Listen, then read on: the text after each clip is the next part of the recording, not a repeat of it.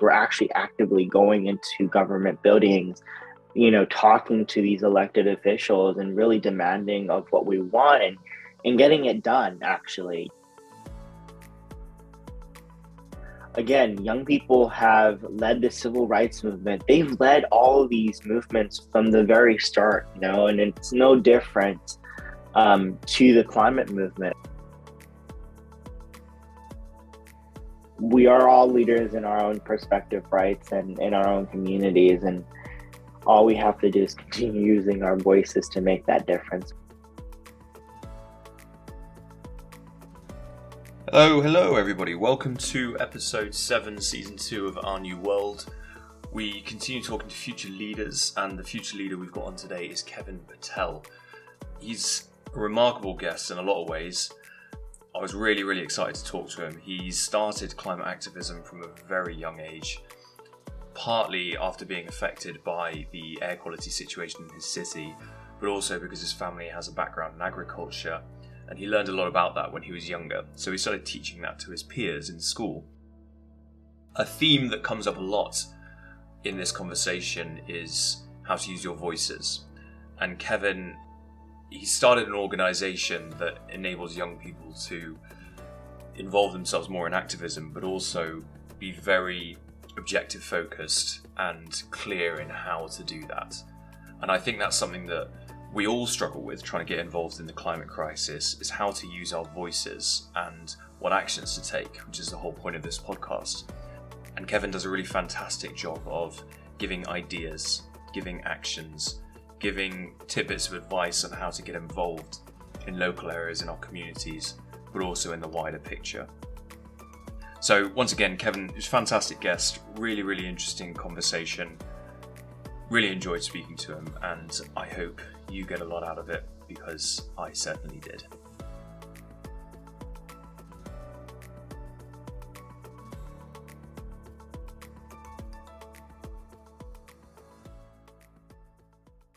Kevin, thank you very much for joining us on Our New World.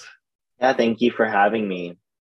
So part of this podcast is to inspire action in people, help educate people, give people some knowledge to feed off.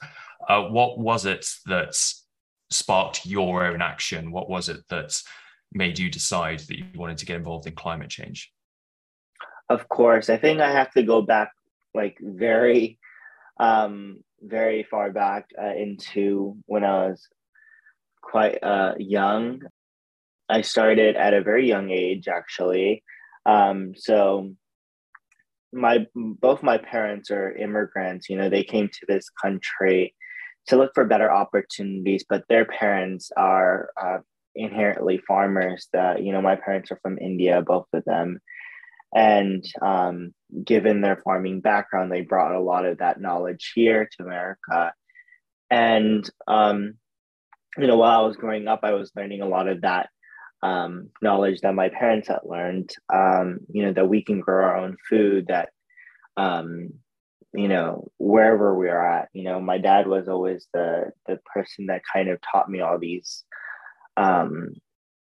skills, and this just educated me about, food and farming practices and whatnot. And so I kind of learned about food justice at a very young age, and that we can grow our own food. And I think that's the first issue that I got involved with, was food injustice and food security.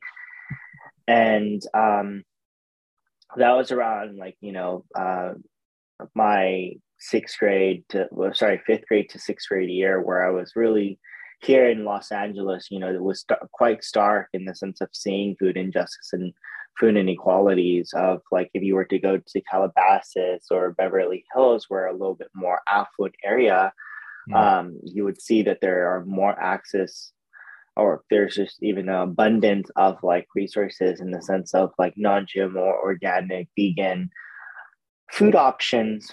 But when you were to come back to my community of South Central Los Angeles or neighboring communities, you would see that there's actually not abundance of food, but there, food options, but abundance of fast food restaurants. Not even a block away from where I live, there would be a fast food restaurant. Mm. And so I think that's what, kind of was scary, is that a lot of my peers, a lot of the students, in my community, were not getting healthier options of food. Yeah. And so I really wanted to do something about that. And that's where I was advocating for, is that we can, like, from the practices that my dad taught me and my mom taught me, I really took those practices to school, and I really kind of utilized those in the sense of taking on the school garden. So my first action was really teaching my peers about food injustices and food inequalities, and making sure that they understood that they can grow their own food, that they can get healthier options, meals, that food doesn't just come from the fast food restaurants or the grocery store, but we can grow our own food that is healthy, and we can also create our own food. You would be surprised how many responses I would get of people not knowing, or my fellow peers not knowing, where food actually came from, which was so, stark and startling to me to realize that. And so I think that's where I first began. But I think second semester, I was directly impacted by the air and smog pollution, which kind of really caused me to understand that this is not just a one issue thing that my community is facing. It's a multitude of issues, right? From the fossil fuel industry right in our backyards, to the air and smog pollution, to the proximity to highways and freeways, and the lack of the tree coverage in our community, to just so many different issues that my community was facing. And so I understood, if I don't speak out against these injustices, then who will, right? If I Yeah. weren't to speak out against these injustices, then when will someone speak out against these injustices? Because these issues had been happening in my community for such a long time. And so I really wanted to do something about it. And ever since then, I've been speaking out, and not only speaking out, but also educating my community on the ways in which we can take action. And it kind of has transformed into something more international, national, even um, in local politics. Even in my local politics, it has transformed into something much larger. So I think that's like my journey towards activism, of how I saw one injustice and it turned into two. And um, I just understood it was not just one, but it was multitude, and there was many. And we have to utilize, the most powerful tool in our arsenal is our voices. And if we're not using our voices against these issues, they would never get solved. So Yeah. yeah. I think that's a really good point. It's really interesting. Obviously, all of these things are linked in some ways, and it does, climate change is sort of inherently beneath all of them. Really interesting how you got from, one, and then you started continuing that trend of, you know, acting on what you see in front of you. I'm interested in how you went, what in getting involved in gardening in school and farming rather in schools. But I'm always interested in how people talk to their local communities. What are the first steps that people make? I'd say one of the tools that I hear most about is social media, which makes sense. How is it that you kind Mhm. of reached out and breached that gap between being someone in your community to actually talking to your community? You said using your voice. How is it that you started using your voice? I'm just thinking about younger people today, how you would talk to them and inspire them to use your voice. What were the first steps that you took to do that? Yeah, I guess at a very young age, at like 11 or 12, I think social media wasn't as prominent as it is today. And I think that really kind of led me to always staying doing my activism local to where I was. And so that was really just at school activism, of like, how can I go out into my community and really be someone that utilizes not only my voice, but be able to take actions via what I'm talking about, right? Hmm. And so I think that's, I started just utilizing my voice and speaking out against what was happening, and then coming up with ways of which to kind of take actions with my, from what I've said, and coming up with ways to solve these issues. And so I think the way that I communicated with others was just, it was not through social media as much, but it was through school clubs. I always tried to get involved heavily quite a lot. And I think that also the modes of communication opened up through, when I was in high school. I think a very early age, not I wasn't only doing my activism in school anymore. I kind of utilized social media to do activism outside of school. So I was Yeah. working with the mayor's office and doing issues around unhoused community members, right? Yeah. And doing a lot of those type of issues to solve, just to solve a really broad scope of issues, but also kind of utilizing our voices to like get more young people involved who might not be aware of these issues. And I think it is quite important to see how people in today's sense communicate. But I think my very early age was like, for 3 years I had not been like, a lot of my mode of communication was only through my middle school, and so my school community, and that's the way that I communicated and really kind of got others involved. And then it transformed into like me starting a school club so that a lot of people were informed about the issue and were able to really take a stance as well as take action against the issues that were quite important to me and to the community. And then also kind of integrating that with the community and talking to fellow community members, and then also working with the mayor's office, one-on-one about these issues was quite important to see. And then now it's really transformed because of the pandemic. Everyone has had to use social media in some shape or form for Yeah. like campaigns, for all these other modes of action and ways to utilize our voices to really get out the importance around these issues, as well as action items for people to do. And so it's been really interesting to see the transitions a few years can do. Starting from at age 11 and 12, there wasn't that much of a social media boost of climate change or anything like that, at least Yeah. in my viewpoint. But I think now it's just so prominent. And so I think now a lot of people utilize social media as a tool to really educate others on these issues. But not only that, but also be able to mass mobilize people to take action on them. Yeah, it definitely seems like one of the real positives of social media. As a teacher, I talk a lot about the negatives, but it is amazing the amount of people I talk to now who say, well, I've been able to join this, or I've learned this from social media. And as long as it's a reputable source, it is great. And like you said, the mass mobilization, I think, is a real factor. You think about strikes and climate rallies. It's a big thing, isn't it, these days? What would you say, or how would you say your roles changed to now? Do you think from what you did, from where you started, would you say you're doing similar things, or has it evolved into something quite different? Are you working in the actual climate change sector at the moment?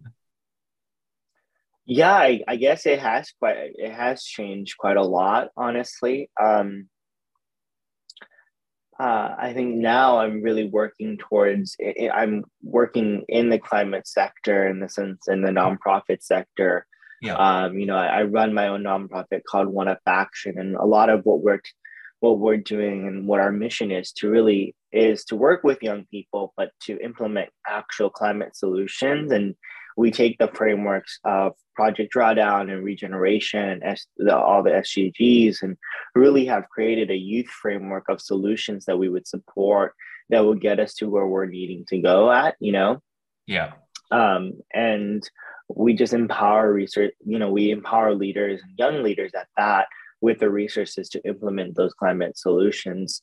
And so that's a lot of the work that I'm going into now with the nonprofit. And it's a new journey. It's something that's completely new, that hasn't been done before, of really kind of relying on young people who are not just, I always say this, there's this axiom that leaders, young people are the leaders of tomorrow, but I think young people are not just the leaders of tomorrow, they're the leaders of today and tomorrow. And Mm. when we look at, history, a lot of these movements have been led by young people and young activists. And I think that's one of the beauty, what what I found so beautiful about this movement is that young people not only amplify this crisis, in a way that, mass mobilize tens and thousands of people or even millions of people, but actually bring urgency to this crisis, um, and are the ones who are creating the solutions and pushing those solutions to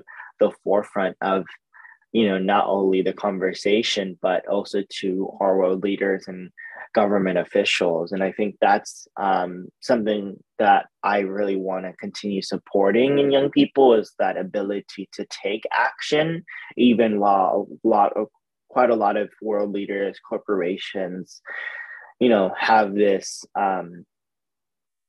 viewpoint of young people, to stay in school or do certain things that, that will lead us to, in the next 30 years or in the next 10 years, to step into the roles that they're in. But I think that is quite wrong, given that we are already the world leaders, that we're already the scientists, that we're already the teachers, that we're already doing all of these other things that fit the categories to really solving this issue. So I'm a huge advocate for young people in Yeah. that sense. So it's really transitioned from talking about the issues that I face to really wanting to implement the climate solutions, not only in my community, but worldwide, and help young people do that. And so there's a huge emphasis on young people. I think that's amazing, giving the confidence to young people to be able to do that, because something I Mm-hmm. would like to ask you is, how hard is it to integrate young people into what is stereotypically, like you said, been an adult's world? People think about young people as, our future, but actually, the young people's voice is so important right now. They have a lot of new perspectives, a lot of new skills. How hard is it to integrate them and their knowledge, or lack of? And that's not meant to sound patronizing, but there's a lot that young people have to learn, just like adults. But young people have this, innate quality of just learning and learning and learning. So how is it that you sort of get them involved in policy making or talks or things like this, when they might feel themselves that they're lacking the knowledge, or they're lacking the skills, or they're lacking the confidence to go toe to toe with adults? Yeah, I think it isn't that hard. And I'll say this, I think, again, young people have led the civil rights movement. They've led all of these movements from the very start, and it's no different to the climate movement. I think when we're talking about, implementing, implementing laws, or advocating for laws, or, just, I think you're correct in that statement of like, young people are always constantly learning, and we're also constantly unlearning. I think Mm. the modes of our communication have grown so much, is that we're not only learning at school, we're also learning via social media, via all these platforms and whatnot.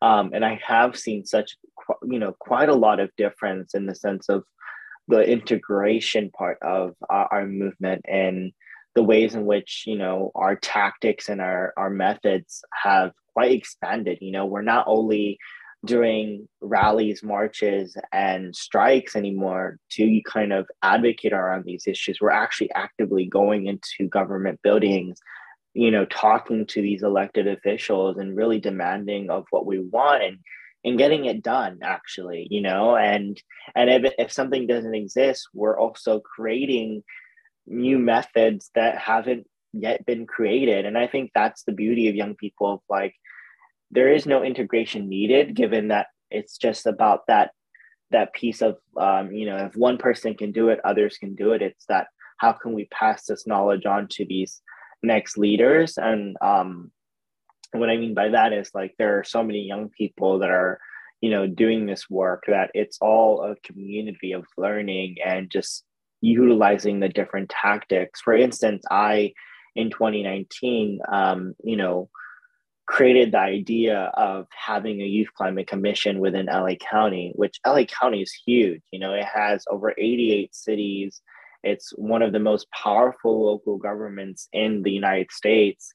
Right. And I had created the idea of the Youth Climate Commission, and I, obviously wanted to get that passed through LA County's Board of Supervisors. So me and my friend kind of partnered up. Another fellow activist by the name of Delaney Michelson, her and I partnered up, and we spoke to the board of directors. Specifically, we spoke to the chief sustainability officer at that time, and we got it passed. We made it happen, and it became the first ever in the world, first ever in the nation. It had never been done before. Amazing. And so I think that's the truth. That's the really kind of the truth of the youth climate movement, is that if something doesn't exist, young people will create it. And I think it's that mode of like, if we didn't know that I think if we didn't have the power to do stuff, we wouldn't do it. But I think a lot of young people know that we have the power to do stuff that, our previous generations hadn't done, to really solve these issues. And I think when we talk about integration, we talk about how young people are so innovative to be included. We insert our voices in everything. And I think that's how, that is the reason why I said that, integration of young people isn't quite hard. It's making sure it's done, and it's done the right way. And I think there are different ways that young people are doing that and making sure that it's done the right way. But I think we still kind of are lacking that decision-making power, in the sense of, world leaders and government officials are still not the age bracket that we want them in, right? And what I mean by that is that they're a lot more older. And I think that's where young people fall short, is that we still don't have as much power in the sense of being elected to these positions to implement global climate solutions, or even really change the trajectory of implementation on climate solutions. So I think that's something that, we as a movement have been collectively looking at of like, how can we pressure these leaders to, act now and act swiftly on these issues, while we're also doing the same on a really hyper localized level, to implement climate solutions and get all of these, changes to be made, Sorry, go on, Kevin.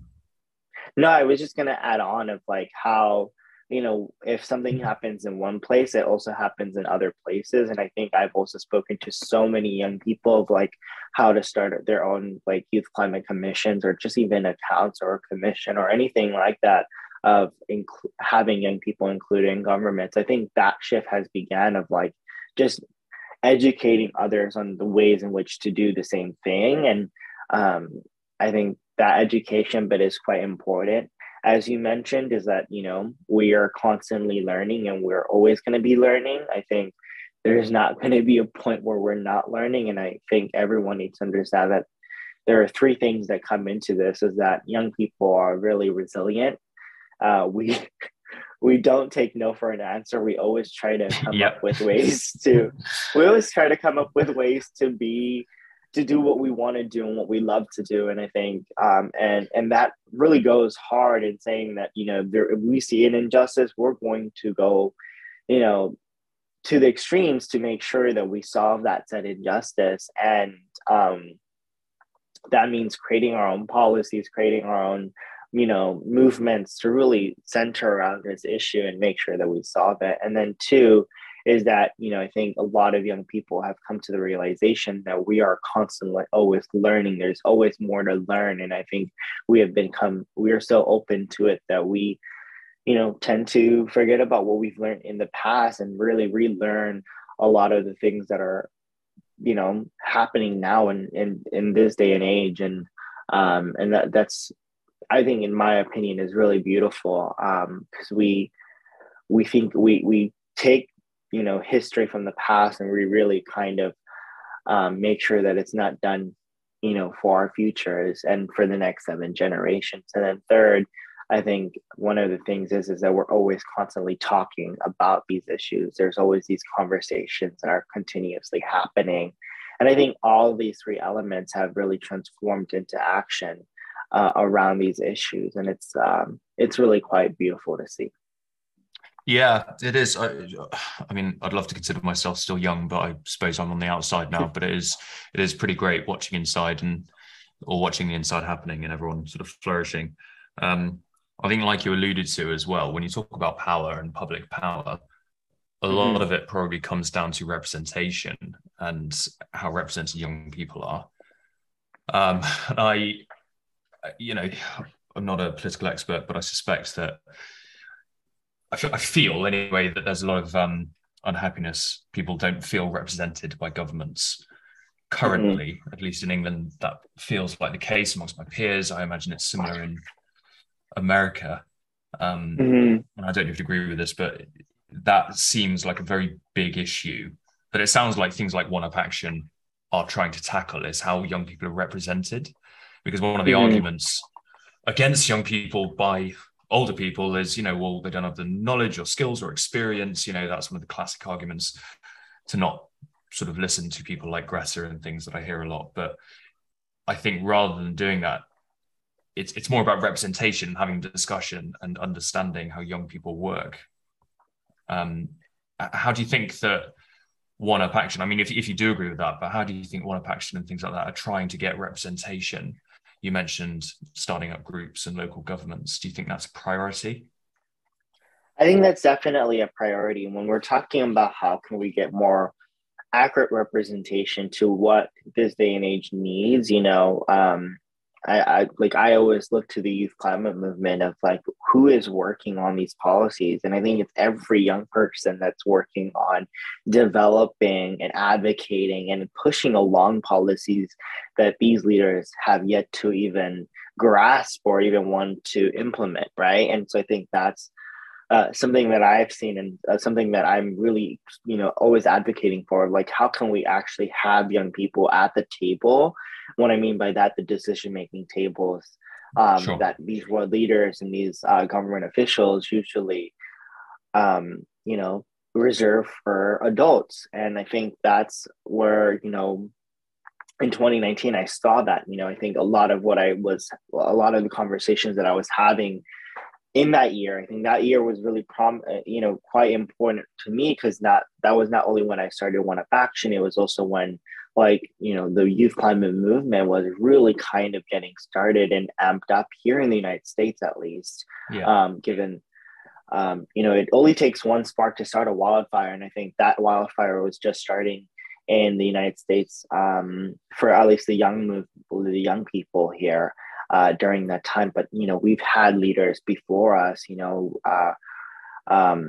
Robert Bulliard, and so many other amazing people, Vandana Shiva, Ron Finley, all these amazing people who had been working on climate or issues that are really integrated or intersectional with climate. So definitely want to give them a shout out. But we've took a lot of what they have been, advocating for and the knowledge that they have been spreading and took it to our movement spaces and really integrated those knowledge and just everything that they have been pushing and into our movement spaces. And even in 2019, again, going back to the conversations that I have had with young people, a lot of what has happened is that a lot of young people have been feeling that sense of like, oh, we're not being truly represented in our communities. And those are the exact conversations that I had with young people at a climate strike, the very first climate strike to keep in mind, and in March of 2019 in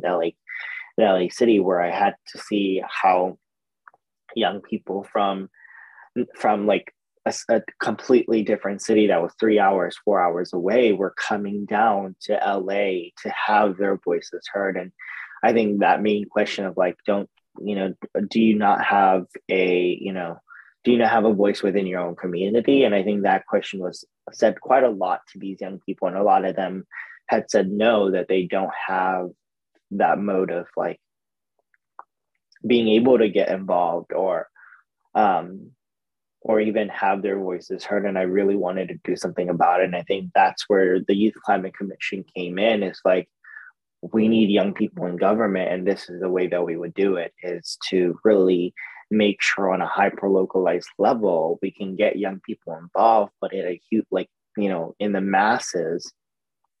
And so that's where, I think a lot of young people are seeing is that we can get involved in government, and we can be the ones to be the one, like, we can be the ones that not only get educated around the systems and the policies of, our government systems, right? But we're also able to change them, in the sense of whatever policies had been implemented in the previous past, we're able to go back to them and really analyze them and say, well, this isn't working for my community. Let's go ahead and change it, and then implement new motions and new, new solutions towards these issues that are actually plaguing our communities. Like, I always say, who better to understand the issues that are going on in, in our own, in our own community than the community itself, right? And so I think that is so important, is to make sure that there's an integration of community within these government offices. And even so, taking that mode of like creating these, these bodies of commissions to get young people involved, kind of transformed into saying, like, how can we spread this, and I think that's where we're at now, of spreading this and creating even more youth climate commissions across the United States or even abroad. So many other young people are creating commissions and councils and bodies of not only in government but also in companies. I think a lot of companies are starting these youth councils and youth forums and different commissions of of young people to really help guide the company to implement solutions around these huge issues, and not just climate change, but when we're talking about what issues a company might be interested in. I think there's quite a lot. And so many young people are not only going into the government sector, so many people are going into the private sector, in the sense of like companies and just huge organizations who have quite a lot of power. And so I think I do see that shift happening, but it's not happening fast enough. So I think a lot of young people are advocating for it to happen faster and to include more young people in those, in those bodies. But it is happening. It is happening. I will say it's definitely something that I've seen, and something that I'm also currently participating in, and was able to do. Yeah, of course. I think that's great. I mean, it is just about creating connection, isn't it? It's that sort of lack of voice or lack of communication between, that I definitely felt growing up, between oddly local governments and community. I suppose it's difficult to say as a kid what you feel growing up, but you don't feel involved in local government necessarily. It feels like sort of your parents' role, or your in an elderly place. And it does seem that the responsibility is falling on young people to actually open up those lines of communication and that connection, rather than it being the other way around. So I imagine that sort of feeds into why it's a slow process. But yeah, it's good to hear that it's happening. I feel like, I suppose, it's happening from my perspective, but it's good to have organizations that are actually trying to push that through, because it does seem important. Really important. Mm-hmm. So one thing I'm interested in is why, or what is the thing that you're most worried about in terms of climate change? Because you must be quite involved in it by now. You've got a lot of knowledge, a lot of holistic experience around the different issues of climate change. And I think when people hear it, it just seems like a very big issue at the moment. But I'm always interested to hear what people's priorities are when it comes to climate change when they're working in it. Yeah, I think that's a quite difficult question, because, I worry about everything. All these issues are quite important to me. And I think one of the things that I worry about the most is that we aren't moving as fast enough to implement these, quite important solutions, whether we look at nature-based solutions or just the more holistic solutions in that sense. I think we need to be moving at a pace that is quite fast. And I think young people are the ones, this is the reason why I focus on young people so much, is that they are the ones that are really pushing for these solutions to be implemented fast. And even some of them are working towards implementing them, and a lot of them are also creating these new solutions to solve a lot of the injustices that have yet to be even solved. And so I think that's the beauty of it. But I also just, I'm really quite scared that, that sense of urgency for me is quite different. It's the urgency of implementation. And I think that's what I worry about the most. And I think also another added layer to that would be, I think a lot of the solutions that are out there, I think quite a lot of people, and when I mean that, I mean quite a lot of young people are still being educated on these solutions. So I would hate for a lot of solutions that are really problematic and actually won't help, solve the climate crisis and, exacerbate it, are going to be supported. And I think that's another thing that, a lot of young people are doing, is to make sure that, young people are educated on the solutions and they're pushing the correct solutions, so that it's not just, we're not only protecting both people and the planet, but making sure that we have a longevity of solving these injustices. And that might not make sense, but I think it's in the sense of like making sure if we truly want to solve these injustices, we have to make sure the solutions that we're implementing are actually going to benefit not only the people who are being affected, but also make sure that it never happens again. And so I think that's where the longevity of the solution really comes in. And I think just to be really put it simply, it's like, those are the things that I worry about the most, is that making sure that we educate young people on the correct solutions, that we have this sense of urgency around the solutions, and we get moving with the correct solutions. And I don't know. Yeah.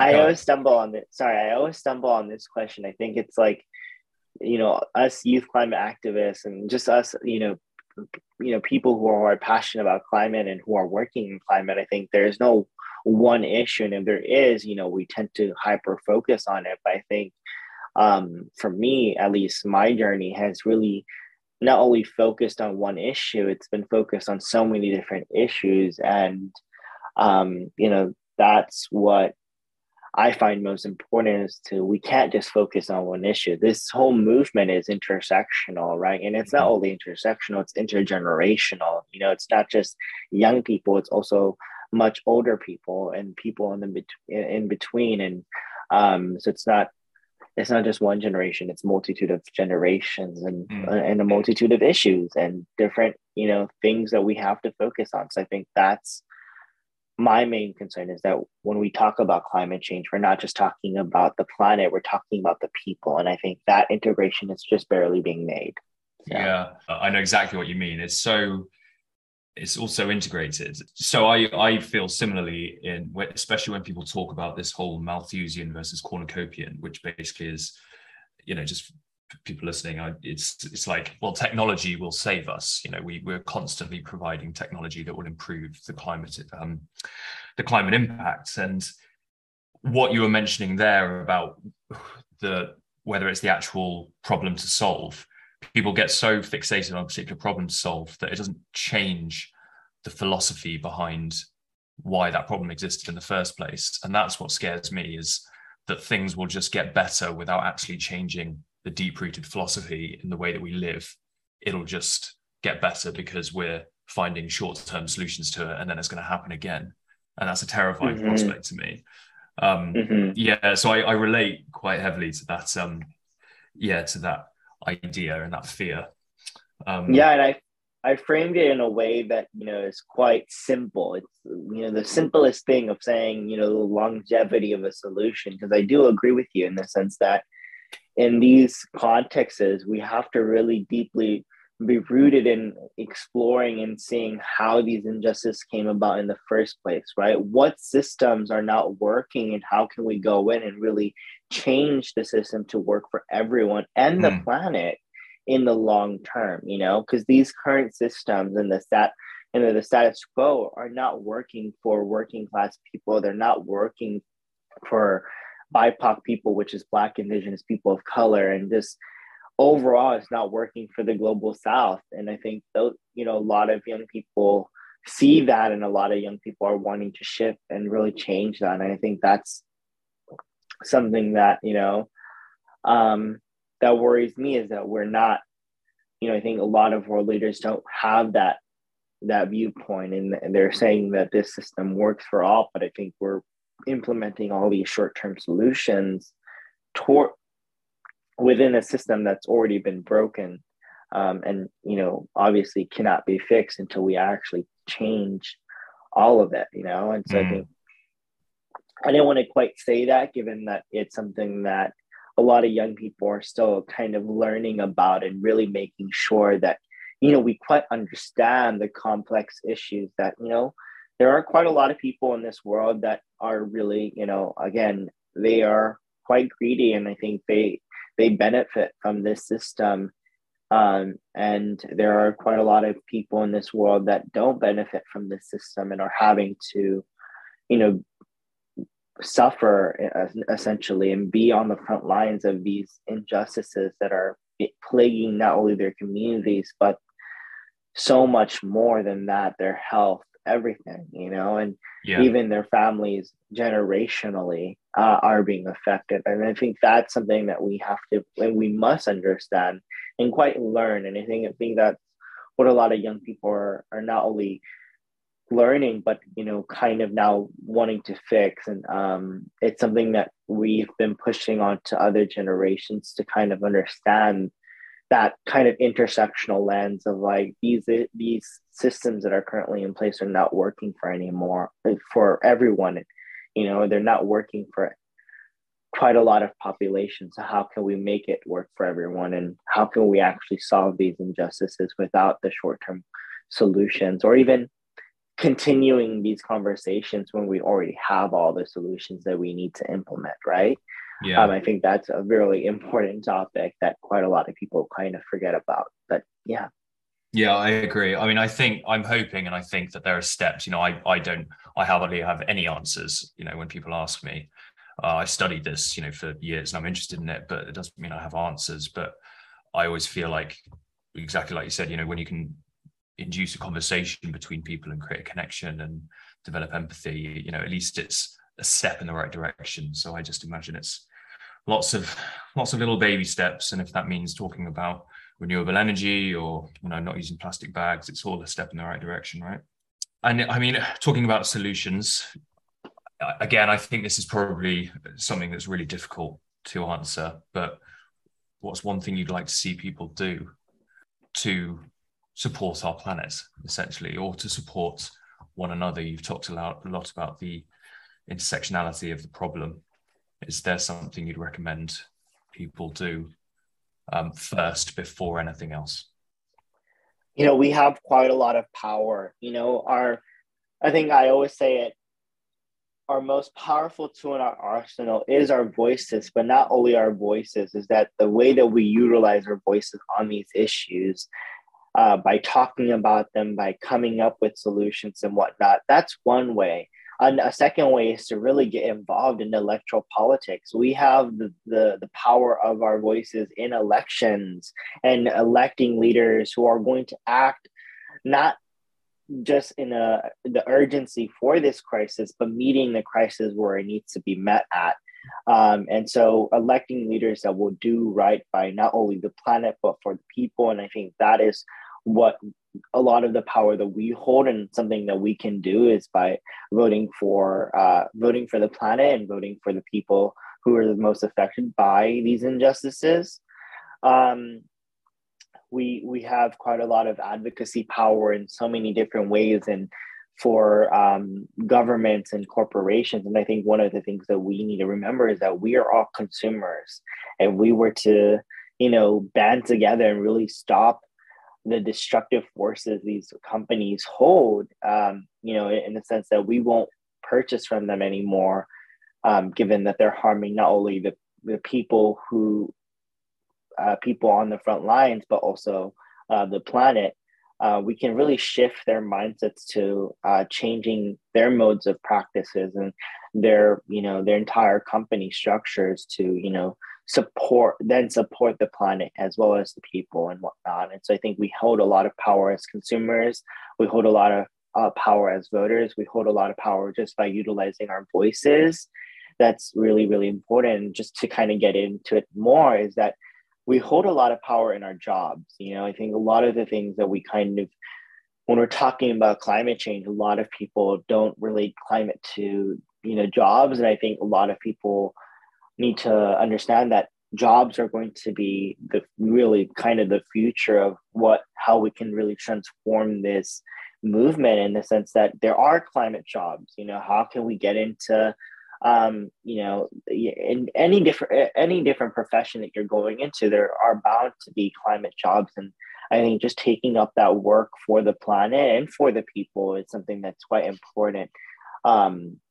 And I wish I can go into more specifics around what type of jobs there are, but I mean, if you look into it really, in every single industry, there's bound to be one climate job. And I think from what I've seen, I think even when you don't have experience, a lot of these jobs are willing to train you, and so that you're ready to take on this position or even go into this profession and whatnot. And so I think that's the beauty of it, is that there's so much support around getting people into climate jobs. And then we have the ability to implement solutions. And I mean, the broad scope, not that I'm not already saying what I've mentioned is not solutions. They are solutions, and they are long-term and even short-term in that sense. But we do have solutions that we can implement, like nature-based solutions, like the solutions in regeneration. And, there are quite a lot of different solutions that we can be implementing now. And so I think we have all these modes of ways to really advocate for the planet and for the people who are being affected. We just need to be doing it at a faster pace. Not that we're not doing it, but I think we need to be doing it at a faster pace. So everyone that might be hearing this podcast needs to be getting involved in one way or another, from the list of things that I have kind of listed out of how to get involved and what we can do. And we can do so much as, not only young people, but we can just do so much as people to solve these issues. It's about us willing to act, and it's also our willingness to speak out against these injustices. And I think our first step needs to be to speak out against these injustices, because if you're able to speak out against these injustices, something can be done. And it really, again, I think I'll take what Naomi Klein once said to me, is that, one person can be the spark, but once that spark gets started, I think all of us collectively become the wildfire. And we need to run with that. If you're able to utilize your voice in your community, in your local community, you have started that spark to really ignite a storm of people wanting to take action, or even joining you in that fight to make a difference, to make an impact, and really not only change your community, but neighboring communities. And that change, that impact is seen far and wide, and that inspires others to really take action. So I think that's what I find so beautiful and so moving about this movement, is that there's not just one mode of acting or implementing solutions or doing all of this work. There's so many ways to get involved and do good by the people and the planet. And I think people just need to take that first step. So, yeah. Listen, Kevin, I think that's a brilliant message to end on. And it's been a real pleasure speaking to you. You've continued this theme of inspiring young people doing amazing things for our planet that I'm speaking to. And I think what you're doing, making leaders, I think it takes a leader to make a leader, and wish you all the luck with it. I think you're doing really great things. So thank you so much for being on the podcast. Really, really appreciate it. Well, thank you for having me. And honestly, we are all leaders in our own perspective, rights, and in our own communities, and all we have to do is continue using our voices to make that difference. So I do appreciate you having this conversation with me, and even reaching out for this podcast. So can't wait for it to come out.